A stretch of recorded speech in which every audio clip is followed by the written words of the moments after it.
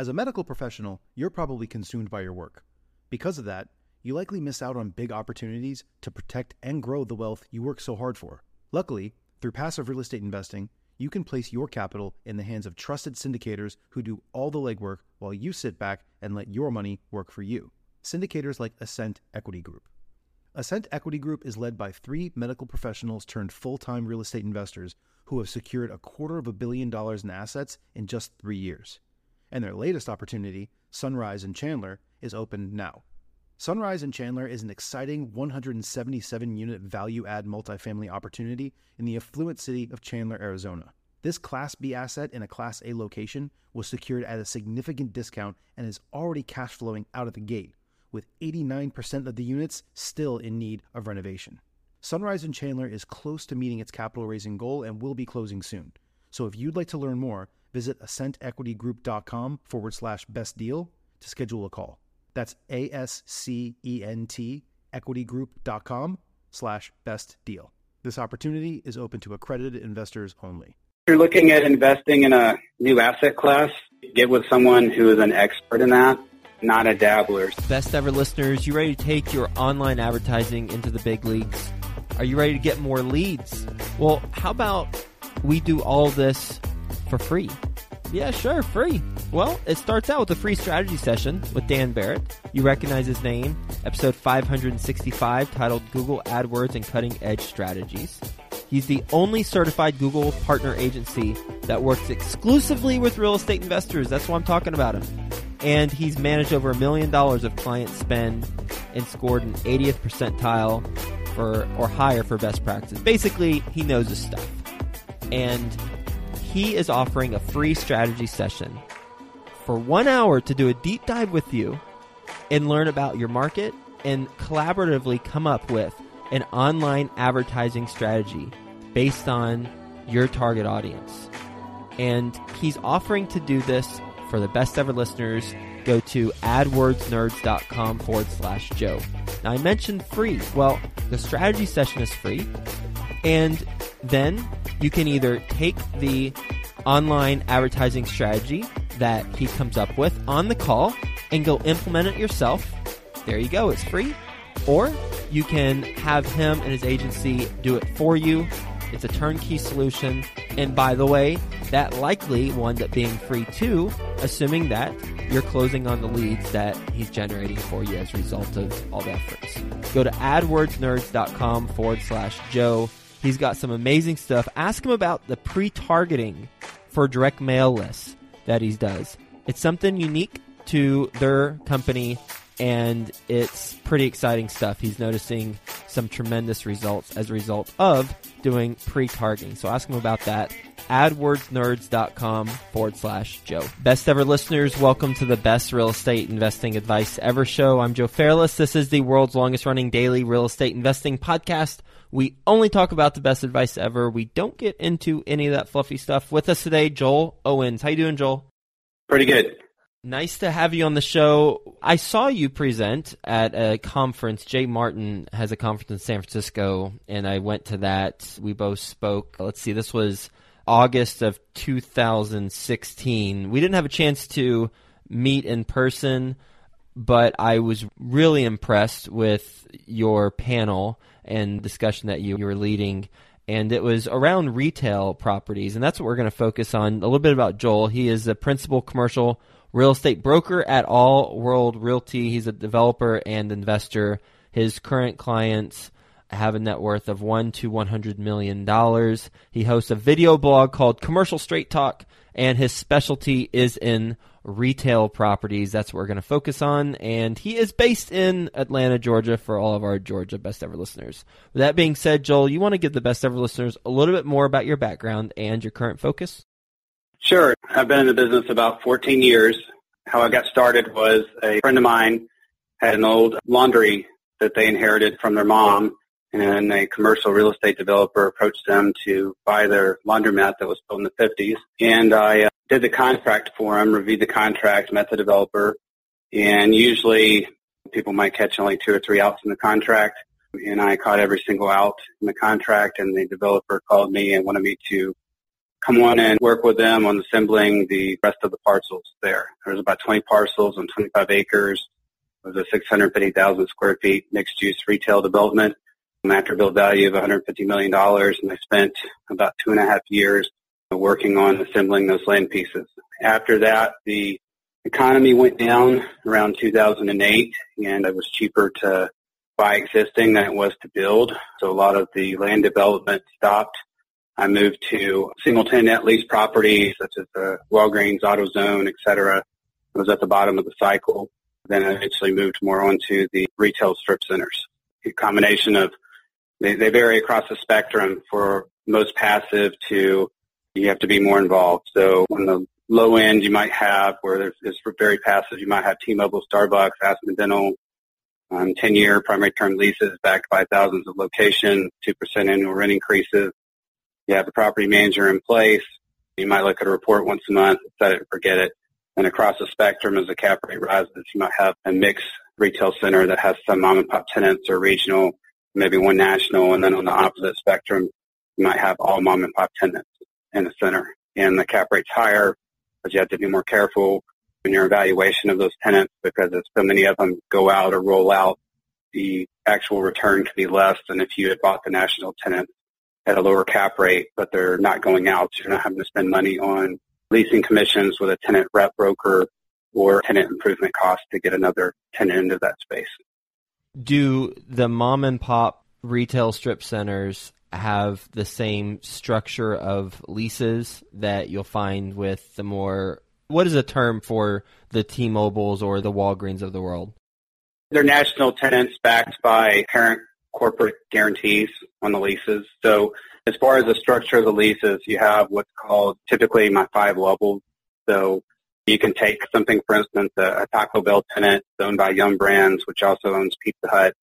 If you had a lease guarantee by Yum Brands itself over tens of thousands of locations, it's backing that one location. So even if it makes money, loses money, if they sign a 10-year lease, they're going to keep paying the rent like clockwork to protect their credit rating and their borrowing costs and things like that. The next level down would be a subsidiary of Yum Brands where maybe only 10 states that have Taco Bells in them for 500 Taco Bell stores are guaranteeing the lease. Next level below that would be a large franchisee that maybe owns 150 Taco Bells and has been a strong operator for 15, 20 years. And then below that would be a small franchisee for the guarantee on the lease that maybe only owns 1 or 2 locations. And then below that would be not even a Taco Bell concept. It would be Joe's Tacos. It doesn't have an operating manual, training manual, franchise support, advertising, anything. It's just someone opening up their own small business, trying to grow an individual brand. So across the spectrum, that's the level of lease guarantees. And then on the centers themselves, you generally have a triple net lease. Sometimes you'll have a gross lease, which can be okay. If it's a brand new center, you might actually come out better with a gross lease because if you can control your costs more, your net rent that you would get might be higher than an absolute triple net lease. But if you have a center that's getting older, 5, 10, 12 years, you're going to start having costs with the roof and the parking lot and everything else as part of your overall common area maintenance expenses that the tenants pay you for above their base rent.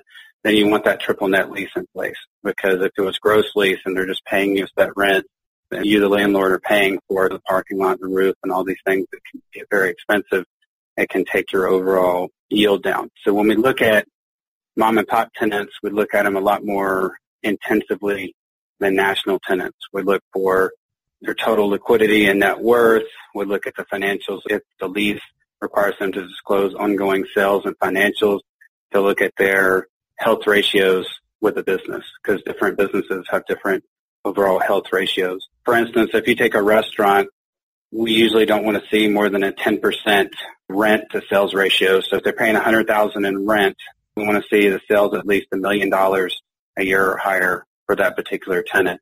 If they're going into the 12, 13, 14% rent to sell ratio, then likely they're either going to leave the space or they're going to commit you for some kind of rent reduction because they're not making enough money after they add in their food and labor cost to sustain that business.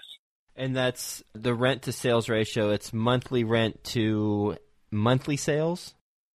Yeah, so generally as a barometer you take, because rent goes up every year generally, on these triple net leases. They'll usually go up a percentage, maybe 2-3% a year. You look at their overall annual sales compared to what they're paying in base rent. So if their base rent was $100,000 a year, you would want to see at least $1 million in sales to be at that 10% ratio. If they're down in the 6 or 7% ratio, then they're generally crushing it and they're very healthy as far as a food establishment goes. If they're above that level, then they're in trouble. The other thing that you have to watch out for is sometimes when the developers build out these centers, they'll pay a lot of upfront tenant improvement costs on behalf of the tenant. So they might give them a $60,000 tenant improvement credit. And if market rent is $25 a foot, they sign them on a lease of $29 a foot, $4 a square foot above market. And then they're hoping over that 10-year time of the primary lease term that the market rent with increases, it will catch up to become the new market rent. So what they're paying, it'll catch up with that amount. So it'll be in 25 market, it'll be $30 and then they're paying $30. The problem is when you buy a property, that tenant doesn't last and the market rent is 25 and they've got 29 or 30 on their lease and then they go out and you have to release it again in the market a year later. You're not going to get that $30 a foot that they had that you paid an 8 cap for. Instead, you're really now having a 7.2 cap on that center once that goes away. So you have to measure that tenant has a liquidity of $1 million or $1.5 million, even if the business isn't making that much money or it's kind of teetering on the edge of that health ratio, they're going to stay around for maybe 2 or 3 years and be able to float that business versus if they're way undercapitalized and they have to make a profit within 4 or 5 months and you spend all these tenant improvement credits, then you could have to backfill that space right away within a year's time period. All that eats into your returns. Even if you sign someone immediately right away for that space, they do the letter of intent for the tenant, and then it has to go to the lease execution with the commercial attorneys, and then any tenant improvement build out, and then they have to take certificate of occupancy that tenant does for that space. And generally, there's maybe 1 or 2 months of free rent as they're opening the business and getting it going. So there could be a 4-month time period there where you're not getting income on that particular unit. But the way most of my deals go, I generally deal with ultra-high net worth investors. And so if we're buying a $4 million center and they're putting $1 million down, typically the break-even occupancy after you're 25% down is about 68%.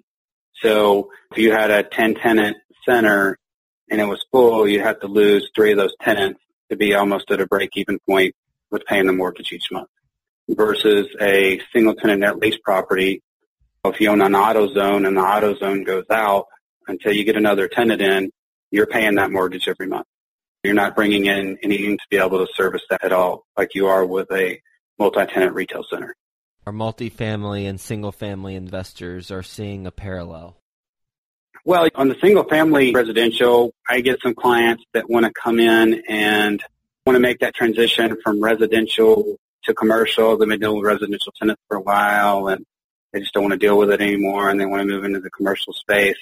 The one thing is, if someone bought a couple of houses and they doubled or tripled in value or small multifamily buildings, one of the things is that $2 or $2.5 million and under range is hyper competitive because there's a bigger pool of buyers where they're trying to transition from residential to commercial. And typically the cap rates are more compressed, but just because of the buyer demand, and the loan rates that you can get are not as good because it's a smaller loan balance in the commercial space. So typically, if you can be in that kind of $3 to $15 million range, that's kind of the sweet spot that I do with a lot of my clients, because anything above $15 million, you get the REITs, insurance companies, pension funds. They want to buy the bigger stuff, and they tend to get special financing that even a group of investors going in together couldn't get for rate and term because of their track record. So generally, it's not competitive to buy those types of properties. And then under $3 million, it's hyper competitive. Whereas if you're buying a $5 or $6 million property with a larger loan, you might get a 20 or 25 basis point reduction on the interest rate. And then on the cap rate, instead of buying at a 7.2 in the $3 million range, in the $5 million range, because there's less buyers that can afford that, you might be able to get like an 8 cap or 8.1 cap. So by getting 25 basis points reduction on the interest rate and getting another 60 or 70 basis points on the cap rate by going to larger property, you've got about 100 basis points of additional return there. I want to ask a clarification question about annual rent annual sales ratio. You said 10% or lower is good for, I believe you said food establishment. Is it only for food establishment, or can you use that ratio for any type of tenant? There's actually different tenants have different costs associated with their particular type of business. So the ratio varies. There's a book. I belong to the International Council of Shopping Centers. So for retail, that's a specialty organization that's been around since the 1950s. There's over 70,000 members worldwide, and it only focuses on the retail sector. And they have a book that breaks down those ratios by the type of business, what ratios you look for. Can you buy that on Amazon? I don't know if you can buy it on Amazon. I know there's a specific place for ICSC, and they have different offices, and I believe the one in New York or Washington has it. I can look it up in my notes and give it to you as a link for people if they're interested in it, where they can buy that book. Yeah, that will be helpful. Or, what would we Google? Let's just do that, because as much as I'd like to promise I can put that in the notes afterwards with the daily podcast, I'm not sure if I'll be able to. So what should they Google? And if they're really curious, they can reach out to you or something. I'm trying to remember the name of it offhand. I think it's a cost and sales use report, ICSC. So put in maybe ICSC, cost and use sales report, something like that. And that's IC as in cat, SC as in cat. Yes, it's the International Council of Shopping Centers. Cool. I think we will be resourceful and we'll be able to figure that out through a Google search. Thank you for sharing that. The $3 to $15 million range is a sweet spot. What knowledge should an investor have before getting into retail? Well, there's a lot of talk lately about online sales and taking away from brick and mortar and that kind of stuff. But if you're in it every day, you have a much clearer view of the overall picture. So I've known, for instance, for over the last 4 or 5 years that big box retail is eventually downsizing and changing the landscape of retail for a while. So if I have a high net worth client worth $20 million, I'm not telling them to go out and buy a single tenant Best Buy or Kohl's or something like that, because bigger spaces take longer times to fill. You could be a year or 2 years filling a big space like that, because if you have a 100,000 square foot space, there's not as many tenants that can fill that space versus you got a small strip center and you've got a 2,000 square foot space that opens up. There's thousands of tenants for that space. And so typically the companies where it makes sense for them to buy something like that is like a big REIT where they might own 50 Best Buys. 1 or 2 out of the portfolio goes dark for a while. They can still remain positive on their cash flow versus a ultra high net worth investor that owns some big property and it goes dark and they have to keep paying that huge mortgage. That could hurt them a lot more. So I typically tell my clients to stay away from that. In regards to online sales, they're only about, it's been going up about 2% a year, but they're only about 8 to 10% right now of the overall retail sales are online. And of that growth, about 6% of those are existing brick and mortar businesses that are just expanding their online internet presence. It's not like you have this huge wave of online only companies opening up over the internet and taking away sales from brick and mortar. Most of the brick and mortar that's suffering is OfficeMax, Staples, the office supply industry. The clothing industry is oversaturated right now. People will go in somewhere and they'll try the clothing on or look at it and touch it, and then they'll go on their phone and try to get it cheaper on Amazon. Actually, the online is not posed to grow as big with individual small companies because it's like 35 states right now have legislation where they're going to start charging sales tax for companies that even sell one product in one state, even if they're not based in that state. And Amazon's actually excited about that because they're already paying sales tax in all the states. So that'll take away the competitive advantage some of these smaller companies have to try to compete with Amazon where they're not charging the consumer sales tax. So what I focus on and what I tell my clients to focus on is destination type tenants. When we look at a strip center, which is what a lot of my clients buy, we're looking for restaurants, doctor's office, veterinary office, workout gym, a nail salon, hair salon, environmentally friendly, dry cleaners. These are places where the consumer has to go and spend cash and pay your tenants to where they can pay the landlord rent. It's not like a clothing store or an antique shop or a hobby store where they can just go look around and they can buy it cheaper online and your business has suffered. So we focus on mainly the destination type tenant. Smart. Makes a lot of sense. What is your best real estate investing advice ever? If you're looking at investing in a new asset class, get with someone who is an expert in that, not a dabbler. Some of the mistakes that I've seen is people will use a general practice attorney for commercial real estate, or they'll try to use a basic form instead of paying $10,000 for legal costs, but it ends up costing them hundreds of thousands of dollars down the line. And so when you're looking at buying these properties, you really want a specialist. For instance, all I do every day, I look over 1,000 properties a week, flyers and offering memorandums, and we screen properties all over the country. My database I built up over 14 years has thousands and thousands of contacts for properties, from other retail brokerages to retail property management companies to developers to individual groups and owners all across the country. In some states alone, I have 280 different companies in one state. And so I'm able to usually source and look for the best properties. So for someone that's new that's looking at retail, they might be looking at 2 items that they think might be a concern, whereas I'm looking at 100 different items with the property. And I'm looking for my clients with that before I actually give it to them. Only like maybe 15% of the stuff I see for various reasons. So you're looking at traffic counts of the road. Is it on the going home side or going away side? What are the sight lines of the property? Is it down in a hole or up on a hill where you can't see it? Is there a median in the road where it's hard for consumers to turn in? Is the construction, the road fixed to be widened from 2 to 4 lanes, and access to the property is going to be hard for the next year, year and a half? Is it going to affect your tenants? Are all the leases coming due at the same time, or are they staggered? Is the rent going up each year, or is it blocked rent? Blocked rent is where it goes up maybe 10%, but it goes up every 5 years. So Starbucks will have 10-year primary term lease, and it'll go up 10% every 5 years, which is okay for Starbucks. If it's a franchisee type tenant, if it goes up 10% in year 5, if they go out of business in year 3 or year 4, you've had flat rent for those 3 or 4 years. So that type of tenant, you want to get the rental increase every single year out of them. So if they go out early, you extracted the most rent out of the property. And then you look at if there's gross lease or if it's triple net, and the leases, I'll look for any early termination, language clauses. There's just a lot of things. These assets are mainly passive, but the process of buying them and getting financing for them and looking for all the potential problems with them, you're looking at a 3-month process. But once you get it set and get your management in place, it's pretty passive after that. But leading up to it, you're going to have to put some work in. You ready for the best ever lightning round? Sure.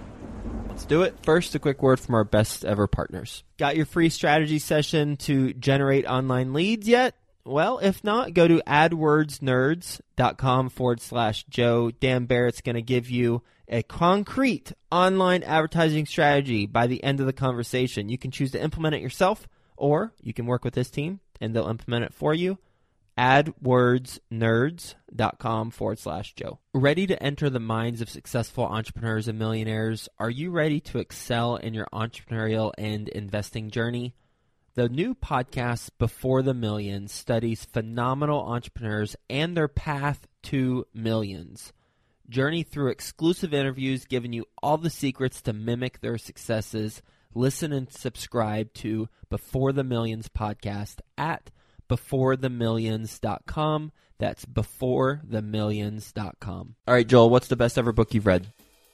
Best ever book, specifically for retail investing, there's a guy called Gary Rappaport, Rappaport, and it's on retail investing and syndication partnerships.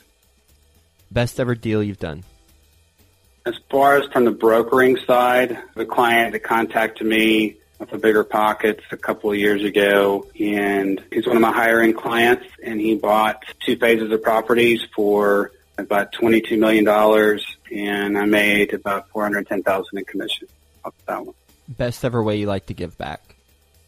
I'm a moderator on Bigger Pockets. I've known Josh since he started the site a long time ago. We've got over 730,000 members now, and I've got about 12,000 posts on there, and I usually go in there once a day, and I don't have time to help everybody individually because I'm working with my clients and my own investment and development deals for myself.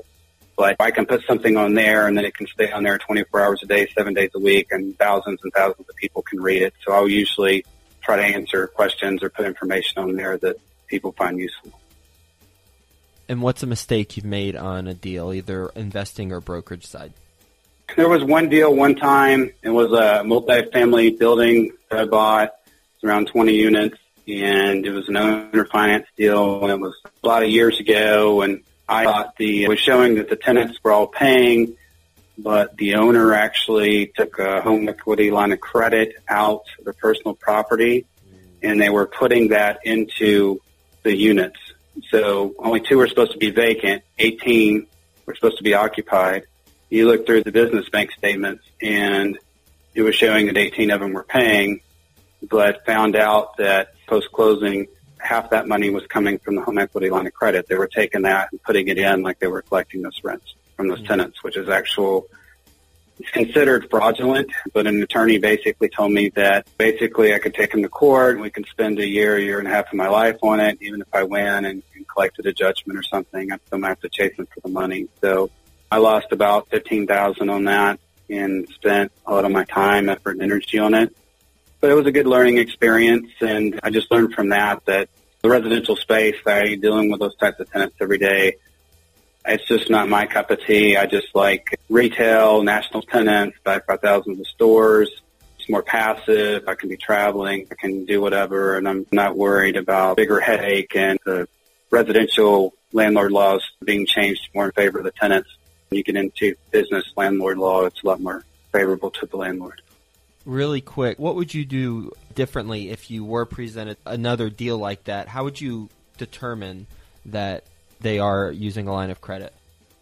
I've thought about that. I'm trying to figure out if someone's doing something fraudulent. I think I should have looked into the records more. It was many years ago. I was just getting started, and you get excited when someone's wanting to own or finance something. And so I should have looked at the purchase price I was paying more, and I should have conducted more tenant interviews, and I should have looked at the files that they presented with the leases and really saw what wasn't there that should have been there as far as a file on the tenant and the income levels and everything else to spot more red flags. But at that time, I wasn't as seasoned an investor. And so it goes back to, again, if I had had someone looking at that asset for me that had that deeper level of experience, maybe I would have never got into that property in the first place because they would have known to look for things that I didn't know to look for at that time. So it's the same principle with retail. Someone's wanting to buy something. They need to use somebody or go through someone that has that level of experience to see the 100 things versus the 3 things they might be looking at. How can the Best Ever listeners get in touch with you, Joel?